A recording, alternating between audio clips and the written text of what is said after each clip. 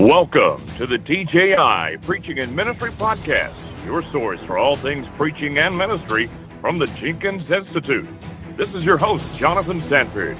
And now, your friends, Jeff and Dale Jenkins. I'd like to welcome you to the Jenkins Institute podcast on preaching and ministry. Dale, this is a late night that we're putting this program on the air, and you're sinking because I can't see you, and that's good. Dale, welcome. I'm glad to be with you tonight. Well, it's Thanksgiving Eve, which is not a national holiday, but probably should be, and just coming back tonight from our annual thanks singing that we've been doing for about 10 years now, and always enjoy that time together. It's a special night because tomorrow a lot of people watch the parade, sleep late, and have a good meal and spend time with family. And which is good to be with you, Jeff. What's happening over in Dallas?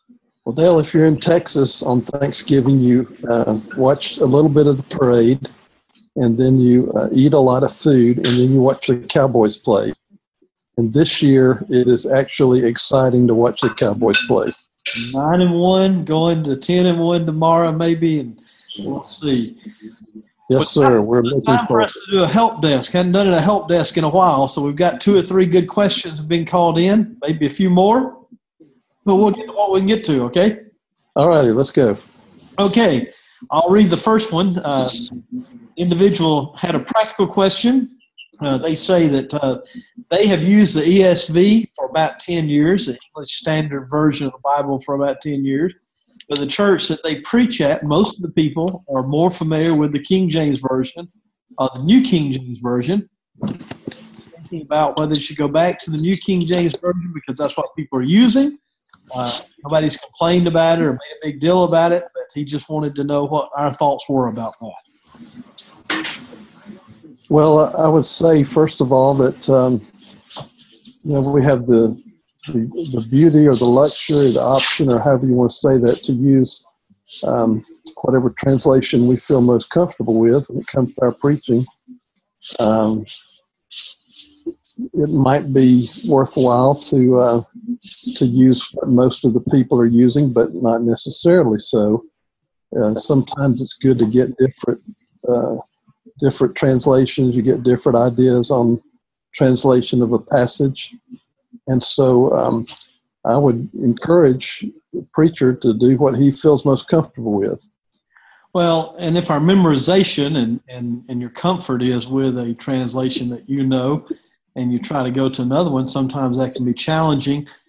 There is no such thing, as we all know, as a perfect translation. There are some that I like better than others, and some that other people like better than others, but there are a lot of translations out there nowadays. Nice to have a standard translation, but such does not exist anymore, and there may actually be some benefit. And I know sometimes people say it's nice if people are reading from the same translation you're reading from, but it also might be nice at times to read from a different translation, because if it's a good translation, they get 2 different words maybe in different places that help shed light on the text itself.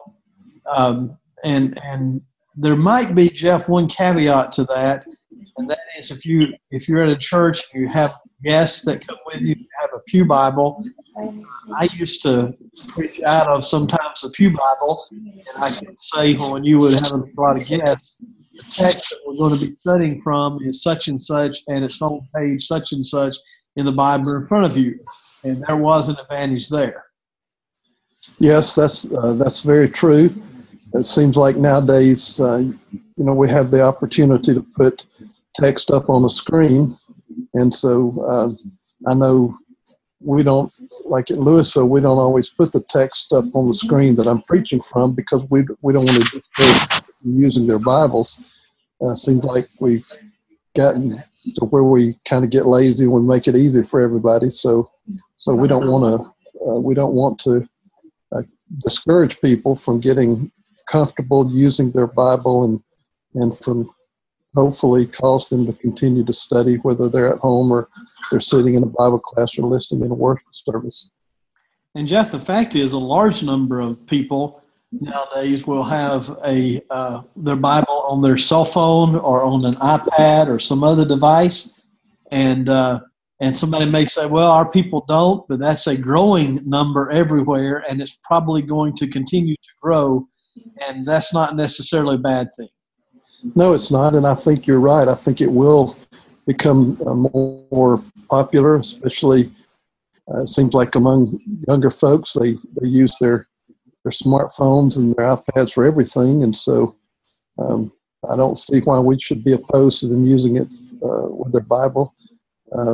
We tell people, if you feel comfortable doing that, go ahead. We encourage you not to use it for other things during the worship service, but if that's what you feel most comfortable with, go ahead.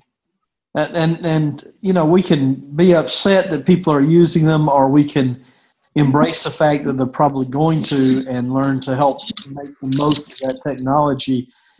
Technology always will advance, and we need to use it for the very best that we can. All right, Jeff, we've got another good question, and you ready for it?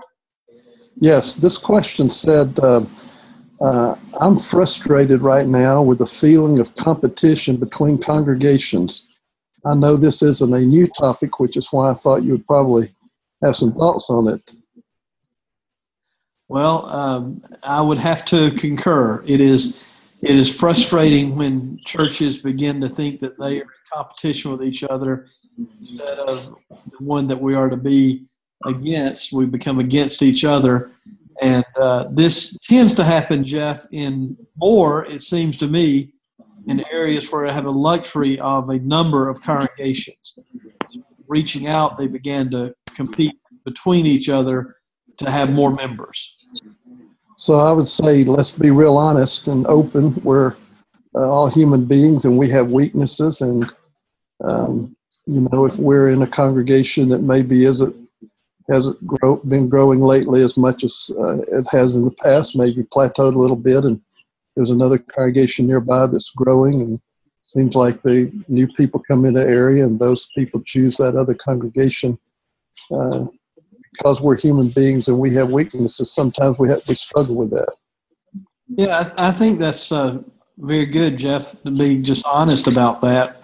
We want our congregation to grow, and when we see another one growing, it's difficult. And even if it's not growth, I hear people say, "Well, they're just swelling." Well, sometimes it'd be nice for congregation swelled a little bit too. I think the key there to what we're talking about is that's a weakness that we have. Yeah. If we were perfect and didn't have that weakness, we would be able to rejoice like we probably should. And so, because it's a weakness, it means that's something we ought to work on. Yeah, I would say advice here would be to do everything in your power to avoid jealousy. And if you have a number of congregations in the area and they're good, solid churches, I would think it would be healthy to get together. Maybe the preachers, or if that could happen, and the elders, if that could happen, that would be nice. And to talk about it. They suddenly stop attending, and they're going, or family with us, and they suddenly stop attending and start attending another congregation. We want, all of us, if we're right, we want what's healthiest for them spiritually. If they can be healthier spiritually than another congregation, that's a good thing, not a bad thing. But if we're just jealous and we're competing for members, it's not going to be a healthy thing. And so find a way where we can cooperate with one another, even as congregations. Again, if we can, if we feel comfortable, if we feel like it's a good thing, then why not spend some time maybe in some community project or even some kind of joint worship service from time to time, if we feel comfortable doing that. And I think that would help alleviate a little bit of jealousy or a spirit of competition. And again, that's something we need to work on, so we need to find ways that we can work on it. And what we want to avoid is, I think we want to avoid members who get dissatisfied at one place over some matter and jump to another rather than dealing with problems and issues in their own life or at that congregation, and then they go to another church, and then 6 months later they get dissatisfied with something there, and they're not growing any spiritually because they're always hopping around and jumping around. And you may say, well, they're our church now. Great, we got more numbers. Well, no, not really, because first of all, they're not going to stay there long. Second, they're not growing spiritually, and that's got to be our interest. We've got more interest in people's souls than that, don't we? Yes, and again, when we have cooperation and some joint activities, then that will help us know the congregation better. And if we're of the same mind, people will find out that the congregations are basically the same. Yeah, you're absolutely right. So, Jeff, the person started by saying that they were curious as to whether or not we take requests or not. We've been doing HelpDesk for several years now, and we do love to get questions, don't we? Yes, we do. And so we encourage you, if you have a question, please write us. You can reach us through email at tji@thejenkinsinstitute.com. That's tji@thejenkinsinstitute.com, and just send your question. And if you feel like you need an immediate answer, let us know, and we'll try to get back with you as quickly as we can. They could put a question on a message on Facebook to us, or they could call us, either one, if they want to ask, or they could send a courier pigeon and send a message to us via courier pigeon. That may take a little longer for the response, but however, we want to hear from you, and we get questioned a lot of different ways, and we appreciate it, and like the opportunity to have a chance to answer your question. And again, we say if you feel like you need an immediate answer, just let us know, because we don't want to put you on hold if you feel like you need something right away. Our goal is to try to encourage preachers and to help preachers as much as we possibly can. And so we love to hear from preachers, and we'd love to try to help when we can. Jeff, I think we have time for one more. Let's take this last question here.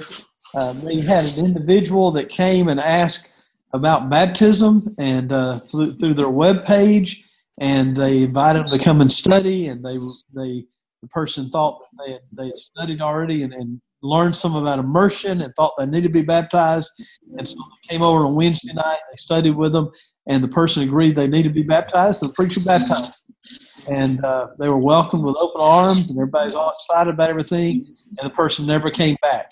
And they said they finally got in touch with the lady, and she said that she was surprised she was baptized so early in the process, and started attending a church that was not a congregation of the Lord's church.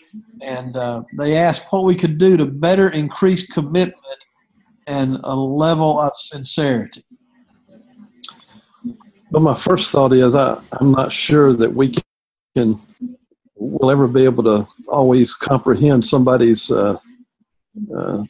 increasing somebody's understanding of the level of sincerity. Are you suggesting that we can't read minds and hearts? Yeah, I don't know how we judge somebody's sincerity. Now, increasing commitment, it looks like to me from looking at this question that the church and the people involved did everything they possibly could.